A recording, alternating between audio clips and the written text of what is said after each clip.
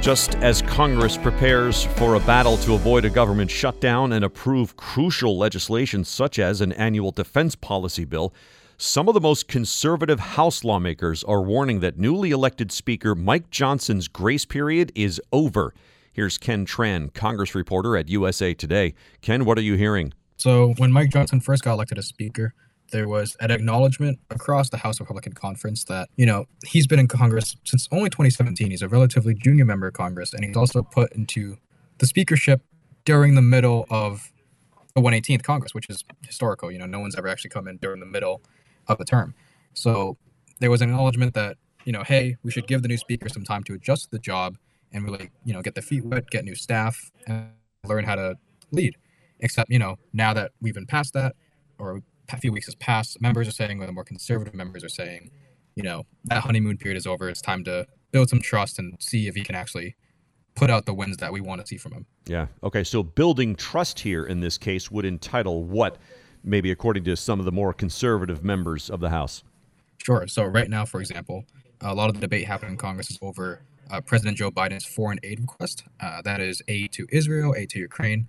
But noticeably, one thing that conservatives want is the House Republican version of a border security bill called H.R. 2.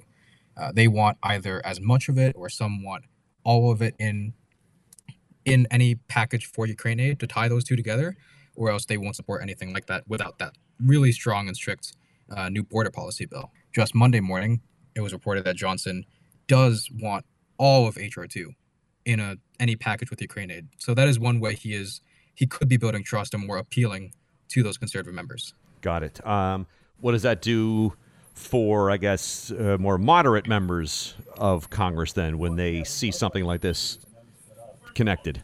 Sure. So for those moderate members, some of those moderate members are in districts that President Joe Biden won in the 2020 election. So they are particularly vulnerable members heading into the 2024 elections. They risk losing their seat. And given Republicans' very narrow majority in the House, that means the Republicans risk losing control of the lower chamber in the first place. So it's a really delicate balancing act that Speaker Johnson has to traverse, and it's whether or not he has to appeal to those conservatives who have threatened McCarthy's speakership and ultimately ousted him, or try to protect that majority while also, avoiding having to force those vulnerable moderate Republicans to take those votes. Yeah, we're speaking with Ken Tran, Congress reporter at USA Today. His piece is called House Speaker Mike Johnson's Honeymoon Period is Over.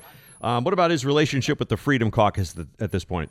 So his relationship with the Freedom Caucus is a little mixed. Something important to know with the Freedom Caucus is that while it is a group of the House's most conservative lawmakers, a lot of those members have their own personalities and identity, and they don't really have a unified vision most of the time.